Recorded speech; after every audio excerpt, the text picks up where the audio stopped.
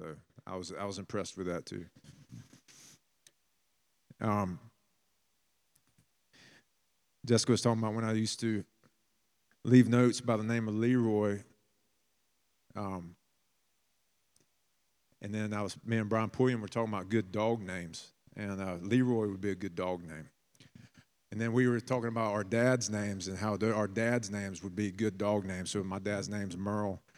And so we're testing it out, like if you're on the front porch and you're calling for your dog, you don't know, Merle, come back here. And his dad's name's Wayne. Wayne, get back here. Wayne, get back. I was just like, man, those are good dog names right there. But Leroy. Anyways, I digress. Also, I love worshiping to the keys, and if I ever need to fill in, I hope y'all like worshiping to Memory from Cats. That's the only song I know from 7th grade piano lessons. And Lean on Me, but that goes like one stanza as far as I know. But this morning I want to talk about what's commonly known as the prodigal son story, but I've heard other preachers call it the two lost sons or the good father, and I think those titles are a little bit more appropriate, a little bit more accurate than just the prodigal son, because it's about the father, it is about the younger son, it's also about the older son, and then it's also about Jesus. And Jesus is telling the story, but he doesn't mention himself in the story. And today we're just looking at the younger brother, but Jesus, one of his titles is, God gets to be whoever he wants to be, right?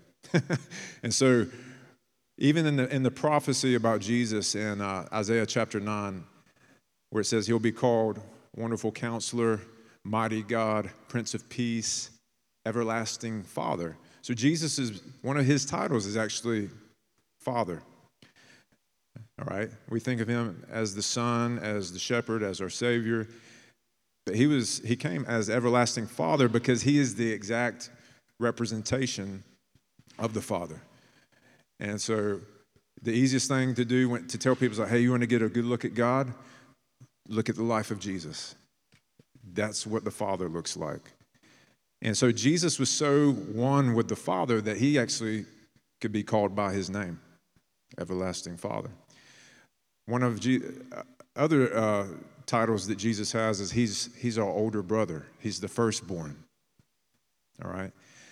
And so Jesus you have the younger son, the wayward younger son. You have the older brother. I'll just call him the bad older brother. And then you have Jesus, who's the good older brother. But you'll have to come in a couple weeks if you want to hear about that. And so, but I don't want to preach 2 sermons. Jessica's like, hey, you preached like 3 sermons today. You need to break it up. So, anyways, I try to do that. It's good advice. Husbands, listen to your wives. They know more than we do. That's why wisdom is personified as a woman in Proverbs, and so we need to listen. All right, so I want to turn in your Bibles to Luke chapter 15, and we're going to read verses 11 through 31 here.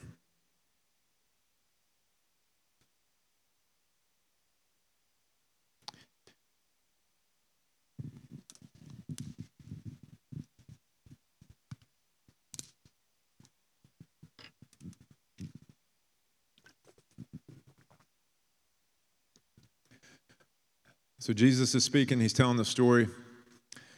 He said, a man had 2 sons. The younger of them said to his father, Father, give me the share of the estate that falls to me. So he divided his wealth between them. And not many days later, the younger son gathered everything together and went on a journey into a distant country. And there he squandered his estate with loose living. Now when he had spent everything, a severe famine occurred in that country, and he began to be impoverished. So he went and hired himself out to one of the citizens of that country, and he sent him into his fields to feed swine. And he would have gladly filled his stomach with the pods that the swine were eating, and no one was giving anything to him. But when he came to his senses, he said, "How many of my father's hired men have more than enough bread, but I'm dying here with hunger? I will get up and go to my father and will say to him, 'Father, I have sinned against heaven and in your sight. I'm no longer worthy to be called your son. Make me as one of your hired men.' So he got up and came to his father. But while he was still a long way off, his father saw him and felt compassion for him and ran and embraced him and kissed him. And the son said to him, 'Father, I have sinned against heaven and in your sight, and I'm no longer worthy to be called your son.' But the father said to his slaves, 'Quickly bring out the best robe and put it on him, and put a ring on his hand and sandals on his feet. And bring the fattened calf, kill it, and let us eat and celebrate.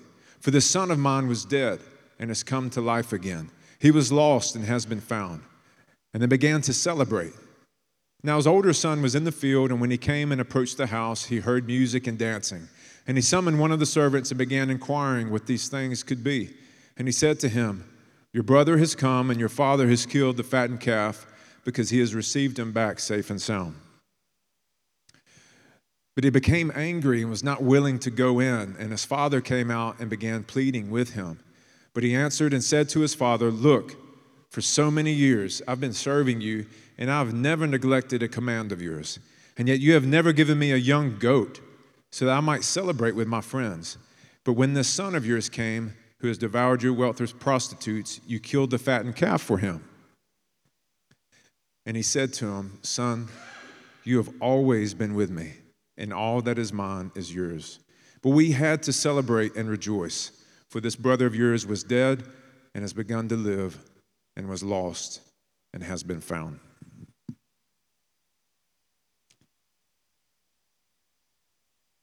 And so, I know how many of y'all have heard a message on this story before? How many of you heard it more than once? All right. If you've gone to this church, you've heard it more than once. And so, but part of the reason, there's reasons why preachers keep preaching things. I remember Graham Cook, he was speaking at a conference, and he spoke on the same thing every night.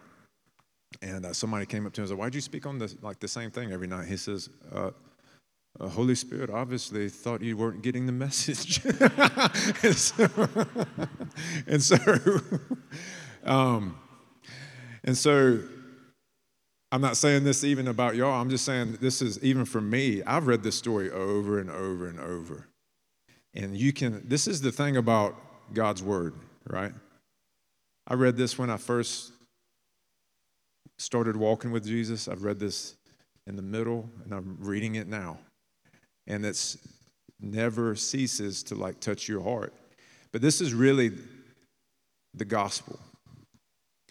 This story hits on will hit on anybody. So it's like the gospel in a parable here in a story, and it's such a revelation of the Father's heart, which is what Jesus came to reveal. He came to show us the heart of the Father. And so, first thing we need to understand is, who is Jesus speaking to? And so, he's speaking to younger brothers, which in this case would be tax collectors, prostitutes, sinners, people who weren't going to temple or to synagogue, people who are just doing their own thing. And how many of y'all have done your own thing at some point in your life? And so these are the younger brothers. And then you have the elder brothers, who are the religious leaders, the scribes, the lawyers, the Pharisees, the Sadducees. The Pharisees, so how did the Pharisees and the Sadducees come about? Well, there's two deportations out of Israel, of the people of Israel. You had one that happened in 7. Help me out, Phil.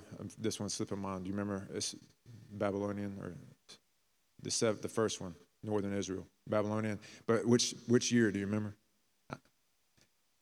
That was the second one. 586 was the second one, but 7 something was the first one.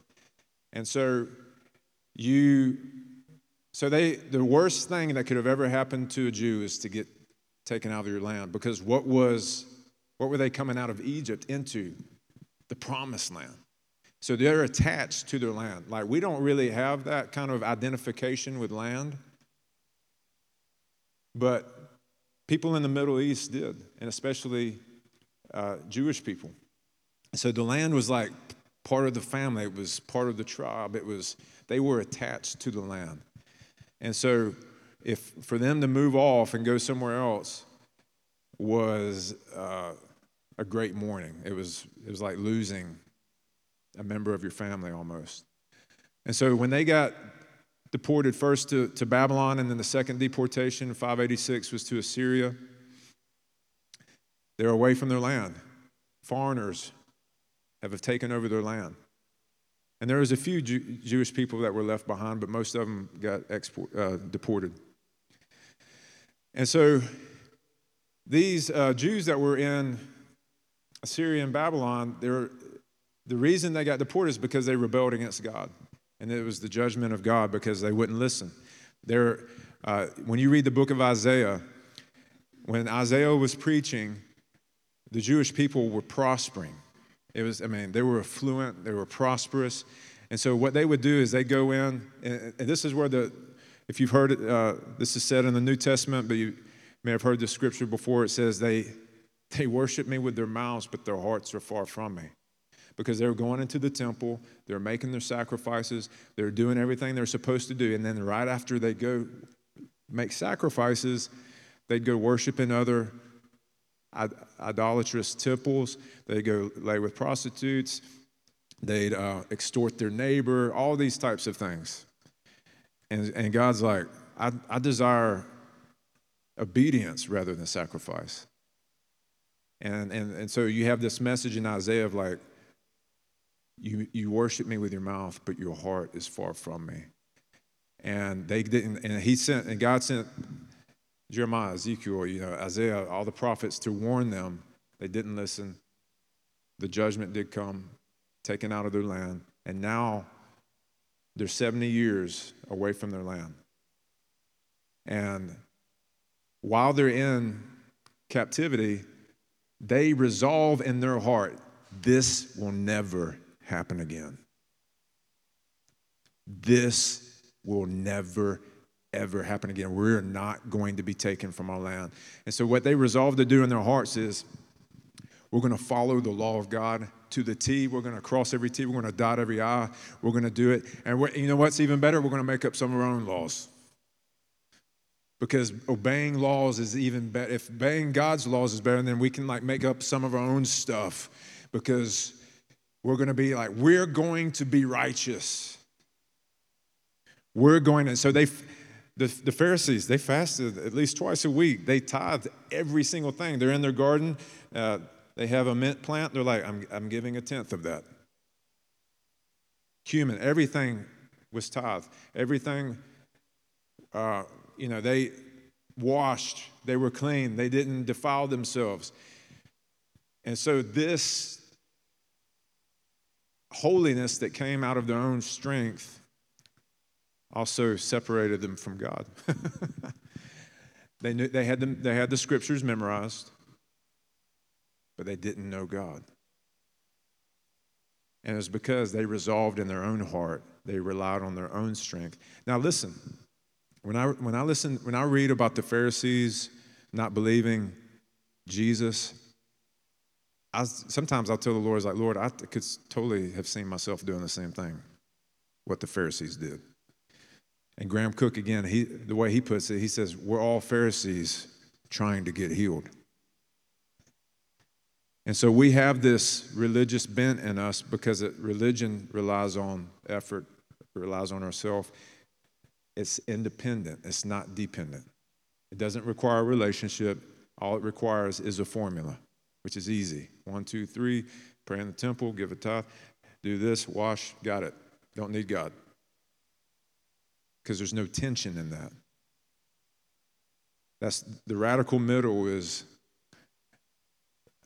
living in the tension of being non-religious and religious. And so some people say, I'm free in Christ. I'm free in Christ. Let's go do whatever we want. And so they're living hedonistic lives. They're not feasting on Jesus. They're feasting on everything else in the world. But man, I'm forgiven. There's grace. And that's actually a religious spirit too. Because that's a formula. There's no relationship. But how do you know? He's like, hey, how do you know where to go to school? How do you know who to marry? How do you know how many days to fast? How do you know what I'm saying? You got to listen. Graham Cook's coming up a lot. I'm thinking of all these Graham Cook stories. Graham Cook, he said he was fasting one time. And he was in the 20th day. And he wasn't going to stop till God told him to stop. And he said, God spoke to him. And he said, how's the diet coming? And he was like, are you kidding me? Are you kidding me? Why didn't you? So he was basically, Graham had thought it was a good idea for him to fast, but the Lord hadn't told him to. And so the Lord's like, hey, how's the diet coming? And he says, you could have told me at day 3. But he was just, giving the Lord a hard time. But sometimes the Lord, he wants you to remember the lesson. So sometimes the spanking's how we learn it. So anyways, you have the scribes, the Pharisees, the Sadducees. And the story of the 2 sons is actually, when you read Luke 15, the first story is the story of the lost sheep, right? We've heard about that. Jesus leaves the 99 to go after the one. The shepherd finds that one sheep, puts the sheep on his shoulders. Everybody celebrates that they find that one sheep. And it says that's all of heaven celebrates when one sinner repents. Then you have a lady who finds she's lost a valuable coin. And she's searching throughout the house and she can't find it. And then when she does find it, everybody in the neighborhood rejoices with her. And then they get to the prodigal son story. And so Jesus is speaking to Pharisees. And the Pharisees know what Jesus is doing because the way in that culture things worked is if I rebuked you, the first time, if I said, Greg, tuck in your shirt, and Greg didn't listen to me. The second time I said, Greg, tuck in your shirt, the second rebuke is kind of humiliating. And then I was like, Greg, tuck in your shirt. The third rebuke was supposed to be utterly shameful. All right? It's supposed to just be like a spanking. And it was very rare, and you very rarely would even do that to another adult. But here's Jesus. And these 3 parables, the lost sheep is the first rebuke. The lost coin is the second rebuke. And the 2 sons is the third rebuke. And the Pharisees know what Jesus is doing. They know that he's rebuking them for not going after the wayward ones, the sinners, for not having a relationship with them. All right? But he not only in the last one talks about going after the wayward ones, but he also talks about not only are you not going after the lost, you're lost. All right? And so the lost sheep, even in these parables, the lost sheep represents Jesus as the good shepherd. The lost coin, she searches for the coin with a light or a lamp. That's the Holy Spirit. And then in the lost sons, you have the picture of God the Father. So we're going to talk about the lost younger brother today. And it says, this man had 2 sons, and the younger son says, Father, give me the share of the estate that falls to me. So this would have been a shocking statement and a sign of deep respect in that culture. because essentially he's asking his father to die. And not only that, but he's asking, so what it says, when he asked for the estate, it says the father divided up the wealth between them. So not only did he give his share of the inheritance to the younger brother, but he also gave it to the older brother at that time. So the father went ahead and acted as if he were dead, and he's like, all right. The older son got 2/3, the younger son got 1/3. All right? Now, in this, so Dad's no longer serving a purpose in his life. He only wants relationship with the Father for the things that he can give him. And now he's ready to launch out on his own, and so he's like, hey, Dad, don't need you. Drop dead. Give me my stuff.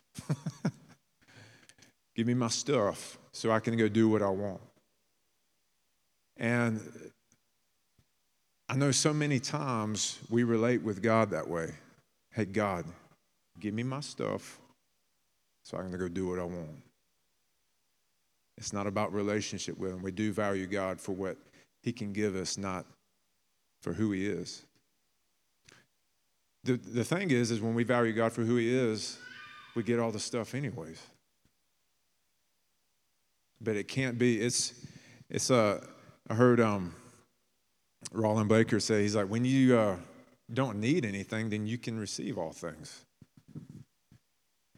He says, when you live from an eternal perspective, you can actually enjoy the temporary things.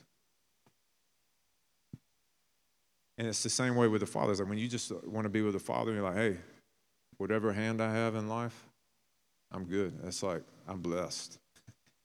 Then you can actually enjoy the greater things that he wants to give you, and then you can actually be trusted with more.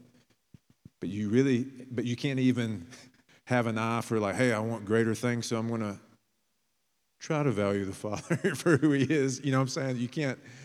You really just have to be okay with like, hey, you're with me. Jesus is with me. That's what he told Abraham. He said, the promise to Abraham in Genesis 15, he says, his name was Abram at the time. He said, Abram, I am your shield and your great reward. And then he gave Abraham all these cattle and herds and servants. But he was telling Abraham from the get-go, he said, I'm your reward. I'm with you. I'm with you.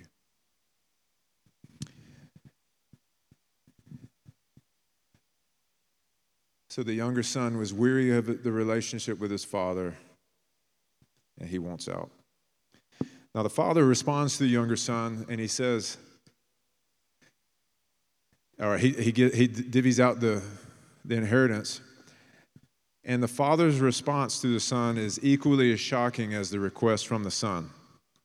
There's a guy named Kenneth Bailey who lived with Bedouin tribes in the Middle East for a number of years, just doing research on their culture, the way they did things. This was back in like the 1960s that this guy did this. And he asked a father about this situation. He said, listen, if your son were to come up to you and ask for his inheritance, what would you do? And he said, he didn't even hesitate. He's like, oh, I'd beat him unmercifully. Like, no hesitation. Because it was that offensive of a thing to do. Because he's asking me to die. And he's leaving the family. He's leaving we'd beat him unmercifully. And so the father's response is said he divided his wealth between them. What's interesting is the word for wealth here is actually the word bios, which means the life. Where we get biology from. So you could read it. So the father divided his life between them. And sometimes we see God the Father as like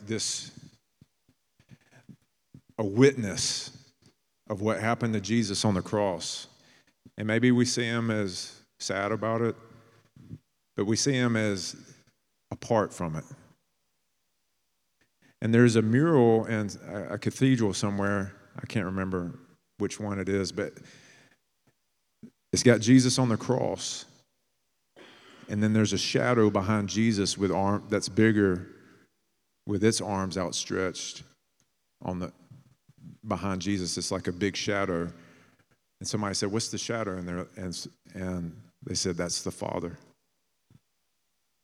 That's the Father being crucified with the Son, essentially." Jesus and the Father were one. So God the Father wasn't standing apart, but God the Father, he lost his life in a sense. I mean, when people lose a child, they say, "I lost a part of me," right? They came forth from you, right? So they literally are a part of you. And so the same thing happened to God the Father. So the Father, he was given much more than capital to his Son. He was parting with his life. And the Father was giving up identity and stature in the community. And so when the Father gave him his inheritance, everybody in the community was like, "Did you hear what Travis did? Did you hear what he did? Can you believe he did that? What a weakling." That's what they thought. Was like, that's weak. It's a weak father. But they didn't understand, the ways of love. The ways of love is, I lay my life down for you. I take shame upon myself that you may be restored. And so here's the Father understanding that in order to capture his Son's heart, for there to be a chance of that, he's got to give him what he asked for and trust that maybe one day he'll come back home. And so here's the Father, all the shame coming from the community. He's enduring all the lies about him. He's weak. That's shameful. Can't believe he did that. All the accusations, all the shame, and the Father's just bearing it because they don't understand. Now I'm telling you, how many of y'all like being misunderstood? Nobody. That's like humans hate that. Humans hate being misunderstood. No, you don't understand. Let me explain it to you. Let me debate with you. We do not like being misunderstood because we care what people think. But here's the Father, his love for his Son outweighing all the accusations, all the misunderstanding. Nobody knew what he was doing. Nobody understood what was going on. And how much of that relates to Jesus when Jesus is saying, "I have to go to the cross." And Peter's like, "Get behind me, Satan." They were looking for another David. The Jews, and Jesus he's saying, I'm the Messiah. And they're like, "Awesome. Rome's about to go down." They're like, "Yeah, we're getting our land back. We're going to get these Romans out of here, and we're going to return back the way we were in the days of Isaiah, and it's going to be good again." But Jesus was misunderstood even by those closest to him. And he endured the shame. Jesus is on the cross. They put a sign above his head. "Here is the King of the Jews." And I just love the ways of the Father, that the Father, even in that moment, Jesus is naked and bleeding, flesh ripped apart, on a Roman cross, the worst way to die. And he has the sign, King of the Jews. And the Pharisees say, "Take that sign down." And Pontius Pilate says, "What has happened has happened." And I just love the fact that the Father's like, that is his name, and it will not change. So I do love the way the Father drew a line in the sand for Jesus right there. It's like, devil, you can't go any further than this. So the Father, he gives up his identity, his stature. And so the younger brothers essentially ask the Father to tear his life apart. Just think about the cross whenever the Son asks the Father to do that.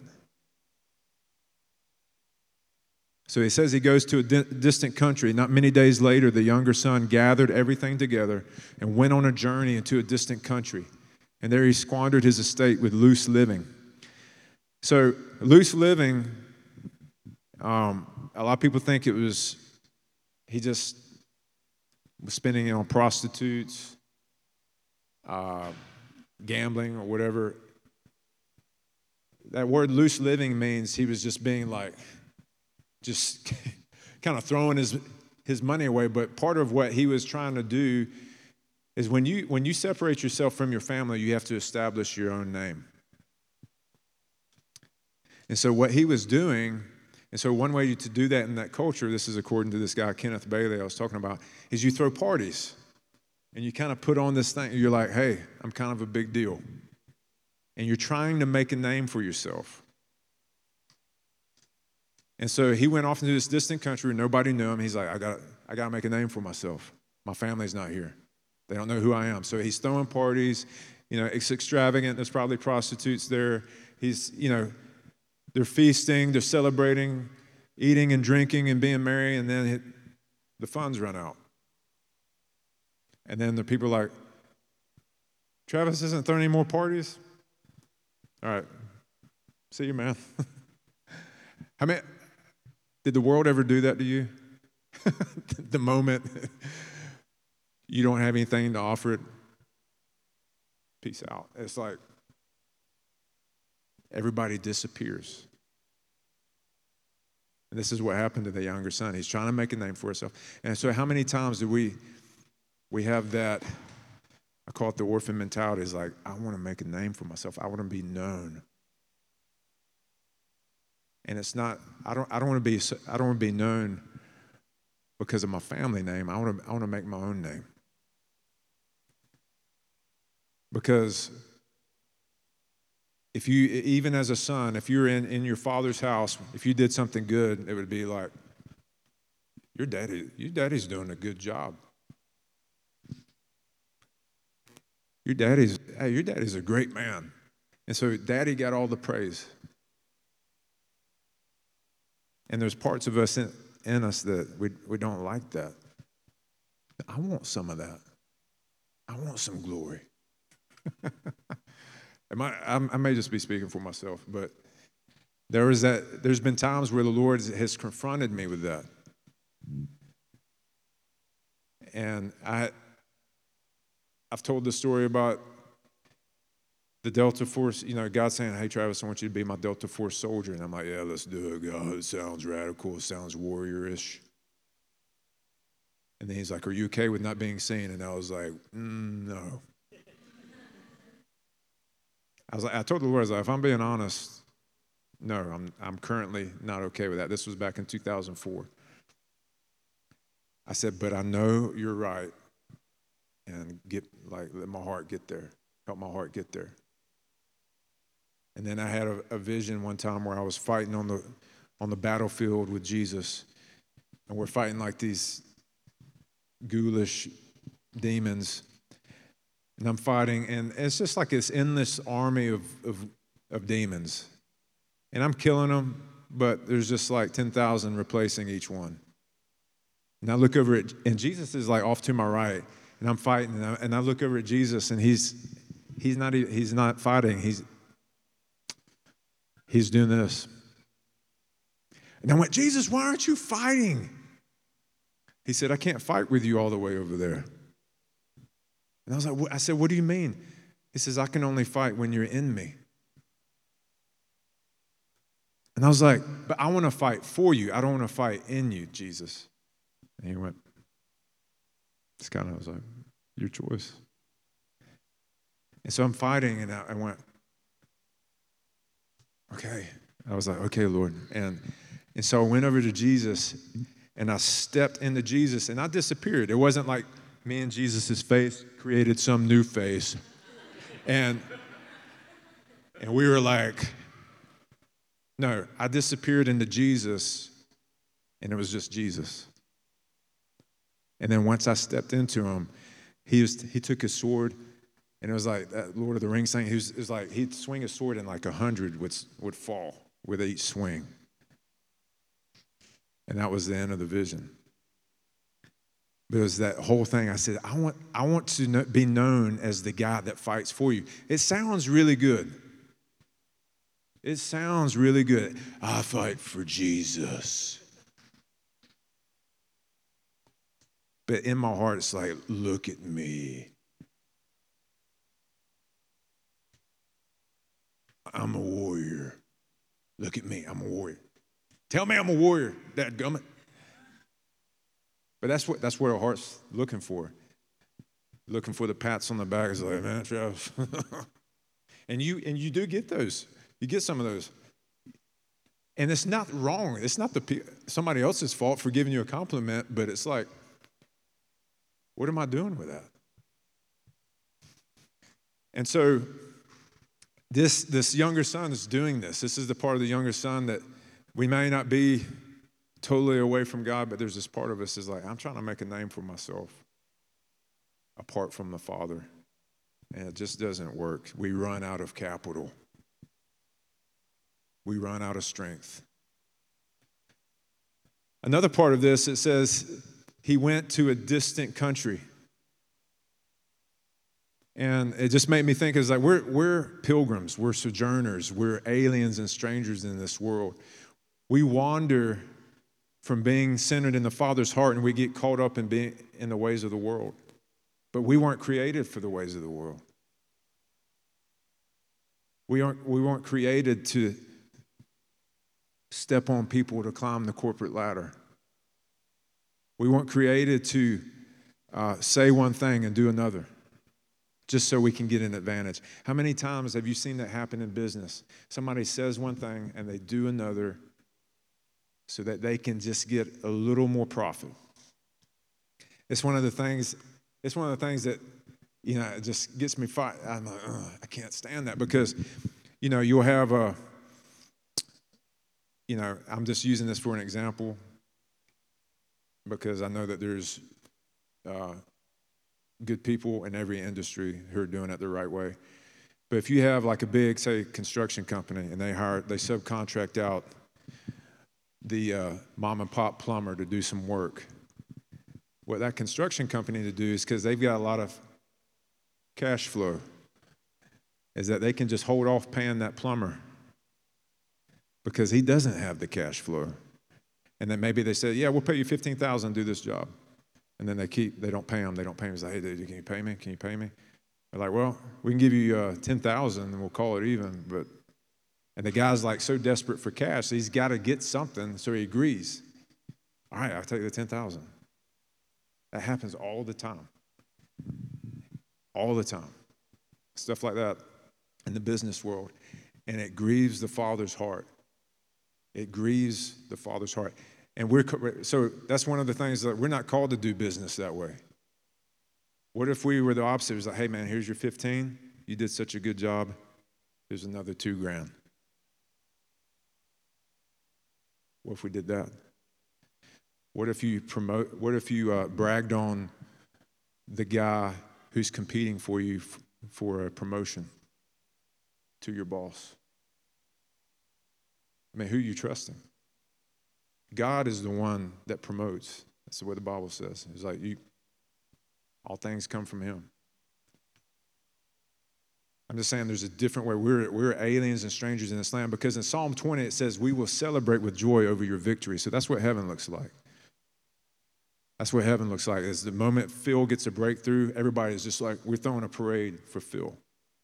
Even though we may not have had a breakthrough yet.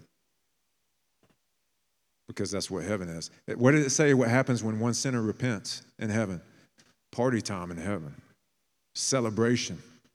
Is it because that person, that sinner, deserved it? Did they deserve a party? No. It's because they got a picture of the Father. And they're like, I'm going to come back home. I'm going to come back home to Father. And they're like, yes! You're starting to believe the right way. It's not about doing, it's about believing. It's not about what we deserve, it's about what we believe. Because there's no one righteous, there's not one. There's nobody who seeks after God. So grace has even been given to us to actually desire him. And so it said that he was in need. Now, when he had spent everything, a severe famine occurred in that country, and he began to be impoverished, which means in need. So there was this perfect storm that this guy found himself in. Doesn't have any money. There's a famine. Nobody else has any money.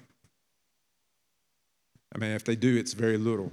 And so impoverished means to be in need, or left. This word impoverished means to be in need, left behind. You come late, you're inferior in power, you're devoid of worth.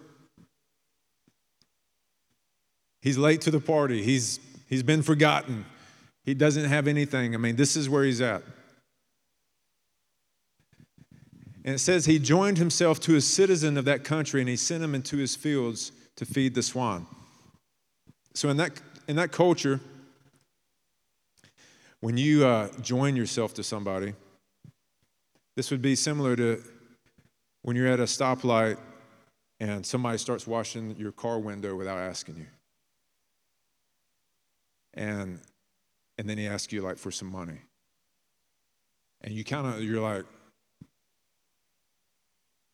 you're in this position, it's like, well, I didn't really ask you, but kind of want to help you out now. And so here's like some money. And it doesn't feel great on your end, but this was a culture of hospitality. And so what they really valued was like, okay, this guy, he's done this to me. I'm kind of got to give him something. And so he's feeding, he joined himself to this guy, and this guy's like, all right, I don't really have anything for you, but you can like feed the pigs. And one of the reasons why this guy had him feed the pigs is like, number one, he knows he's Jewish. They're not supposed to touch pigs. And so he's trying to get rid of them. He's trying to get rid of them. He's like, all right, I'm going to give this guy the job that will make him run, like that no Jew will do. I'm going to feed him to the pigs.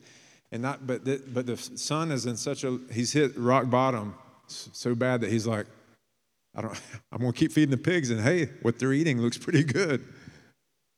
So he's eating the fig pods that the pigs were eating. And the figs actually came from a sycamore tree type fig, and eating that was defiling. And so it was just like defilement upon defilement, low upon low, and he's at his rock bottom. Now, how many of you know that there's different rock bottoms for different people? But you got to hit your rock bottom. So sometimes people's rock bottom, they still got money in the bank, and they still, they're not financially ruined. Or sometimes that does happen, or their family's taken away because they've destroyed their family, or they've just been harmful to their family, they've been abusive, whatever it may be. And then you see people who they've lost everything, their financial ruins, they have lost loved ones, and they still aren't coming home. You're wondering, where is the bottom for this person? That's not for us to figure out. But the rock bottom, what this picture, it looks a little bit different for each of us. For this son, this is what it looked like. And so he says he came to himself. Some translations say he came to his senses, and what this means is that he sobered up. He kind of like the deception, whatever he had been thinking before, it's like when Paul had the scales fall from his eyes. He was like, why don't I go back home to my dad? My dad loves me. And he gave me this inheritance. And so I know he's merciful. Maybe he will receive me back as one of his servants. And so the deception was broken off, and it was because he was humbled. God gives grace to the humble, but he opposes the proud. Timothy Keller says, he's got this quote. He says, It's not about conservative or liberal. It's not about postmodern or non-postmodern. It's not about right and left. It's not all the opposing forces. He says everything boils down to is, are you humble or are you proud?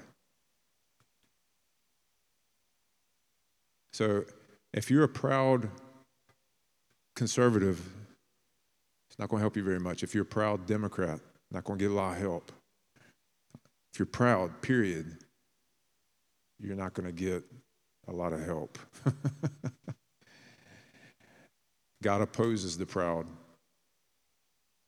That's it. God gives grace to the humble. That's it.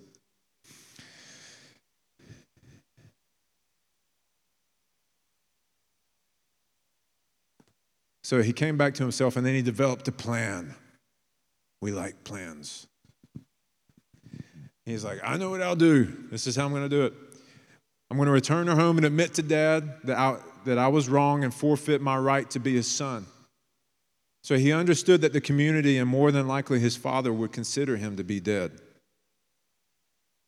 He understood that. He's like, I'm going to be dead to everybody, so I'm going to come back and offer myself as a hired hand. Somebody forgot to write the end of that sentence right there. So he goes, ask Dad. He's going to ask Dad to make me one of your hired men. So this is different from being a servant. Servants worked on the estate, and they were provided for. They didn't earn a wage. So they got food and clothing by working on the property. The hired hand was more of somebody who was like a tradesman who got hired out for a wage to do a job, just like electrician or plumber or whatever. And so he's coming back to his father, and he's like, hey, can I apprentice under one of the hired men so that I can earn a wage and pay you back? Because a servant can't pay the father back.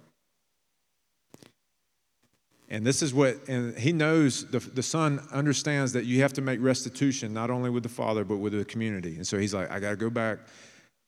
I can hire myself out. I can learn a trade. I can start making money, and I can pay my dad back the money.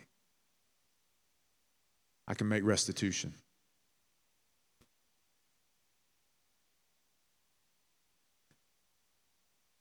And so you're seeing like a real heart change in the son, right? He's like, I don't have to be a son anymore. Like, I just want to be a hired hand for my dad. I just want to try to restore what I took. You see where his heart's at? He's not thinking about, man, if I just go back home, I can start eating meat again. He's thinking about how he affected his relationships. I can't believe I did that to my dad. I can't believe I did that to my community. And so he's taking ownership for his problems. And this is like the first sign, this is the first step of being healed of anything. It's taking ownership. It's taking ownership for your stuff. It's the first sign. It's when addicts get healed of their addictions, it's because they take ownership. Jessica's dad is what does he call himself? A recovering alcoholic. He got sober in 91. So one of the things that he went through AA, they have the 12 steps. One of the steps is, Jessica said he had a legal pad, and he tried to remember everything that he did to Jessica. The way he hurt her it's not about him. It's about, how did I affect you when I was an alcoholic? He says, hey, the time I hung your head out the truck window going down the highway, will you forgive me? Yes. What were some other things? Yeah, so he just, it was 2 different sessions where he sat me down for like an hour and just said, will you forgive me for, the way I treated your mama? Will you forgive me for throwing your shoes out the window on the way to the football game? Will you forgive me for, just on and on, details. And as an 11-year-old, I just said, sure, forgive you, without a whole lot of feeling. Later in life, I realized that was where a lot of my healing came from, was being able to, with this humility, brought me healing. So her dad restored the relationship. And this is where the younger brother's at. So then you have the running father. And so the father sees him from a great way off, and the father runs to him. And the picture of this is that houses back in that day, they had flat roofs. And that was often the place that people would pray. They'd go up to the roof and pray. And reading between the lines a little bit, I imagine this father was up on the roof every day. The last time he saw his son was going east, and so he's facing east on the rooftop, praying, looking for the day his son's coming back home. And who knows how long the son was away? It doesn't say. But it says, there's this one day he was praying. He sees the silhouette of a man. He's like, that's my son. That's my son. And any other dad would be like, maybe he knew that was his son, but he's like, oh, he's dead. He's not getting any help from me. But this father sees him, and he starts running. Now, another shameful thing for a man, if you're a patriarch, you're a respected man in the community, then you would never be caught running. Only children would do that. It's shameful for a man to run anywhere because the way they thought is like, you're not trusting God to bring it to you. And so it was shameful for him to run, but even to run, he had to gird up his loins, which means you tie up that long robe where your legs can get free to run. And it was shameful for a man to show his ankles, like that much skin. I'm telling you, being naked was like really, really shameful. Remember what happened to Noah? He got drunk one night. His sons discovered him naked. Ham was one of them, and they told him, hey, Dad's naked in the tent. And then his other two sons took a blanket and walked backward so they wouldn't look at him and covered their father. And what did the Lord do with the two sons that covered their father? He blessed them, and then Ham and the other one got cursed. And so the father sees him from a great way off, and the son did not have to grovel his way back into the father's arms. And so the moment you come to your senses and start taking steps back to the father's house, he comes and runs out to meet you on that road to redemption. So we have a father that runs to meet us. He's not doing this. Almost there. A little more effort. We're 5 feet away. He's like, almost there. Come on. No, he's the moment we do this, we turn away and we're like, I'm going back home. Father's doing, he's just booking it back to us. And so you have the restoration process. The father ran out to meet the son. He puts his best robe on him. Now, the best robe was the father's robe. That was the best robe in the house.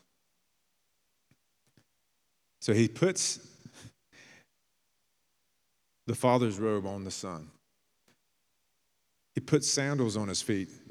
And so the son's just hoping to work for dad. And he's like, nah, you're not a servant, because servants didn't wear, or hired men either, didn't wear sandals. Only sons wore the sandals. He put a ring on his finger. This was the insignia that, hey, you can do business in my name. So if he were to go out into the marketplace and he's got this father's ring on him, they'd see, oh, you're Bill's son. He's like, yeah, you see that ring? He's like, yeah, Dad wants 30 bushels of wheat. They're like, okay, I see the ring. We'll put it on his tab. And you go back home, you're doing business on behalf of your father. And you see the parallel there. What are we doing? We're doing business on behalf of our Father, carrying His authority.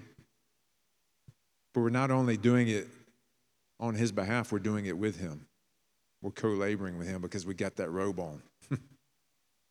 We're clothed in his righteousness. We're clothed in his power.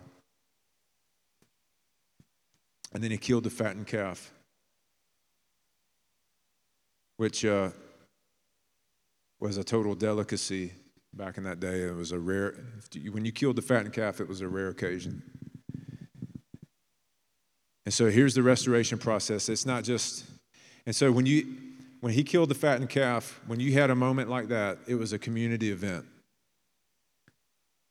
Because you're like, man, this is a time to party. And so what happened was the fathers, when he threw the party, it was not only to celebrate, but it was for the purpose of restoring the son back to the community. And he's telling everybody in the community, he's like, my son's not dead to me. He's not dead. He's back right where he left. And so I want all of you to treat him the way you treated him before he left. Because in my eyes, nothing has changed. So it's not only restoration to the Father, it's restoration to the community. But the Father set it up. And so this is the picture of what humility can do for us, really. Humbling ourselves, saying, God, I just want to live under your covering. Just want to live in your house. I just want to know your heart. Don't want anything else. I don't want to try to do anything in my own strength anymore. I'm tired of it, God. Tired of trying to do things my own way. I'm tired of trying to make a name for myself. That is when we get everything. That's when we get all of heaven at our disposal. You have it positionally, but you can't access it. Your heart is the key to access it. We've been blessed with every spiritual blessing in Christ, but if your heart doesn't want to live under the Father, you can't get to it all. So your heart is the key to access what God's already purchased for you. All right, let's stand up. And if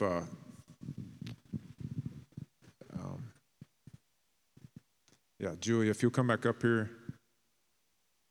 play the keys. We're going to worship to one more song, and if I just invite you to let the Lord touch your heart. If you need to let Him love on you, let Him love on you. If you you may need to make restitution with somebody or with Him or whatever it is. It's just come before the Lord and like, Lord, I want to take ownership from where I'm at right now. I want to live under your covering. I don't want to make a name for myself. I just want to be in your house. I want anything that I do, I want you to get the glory for it.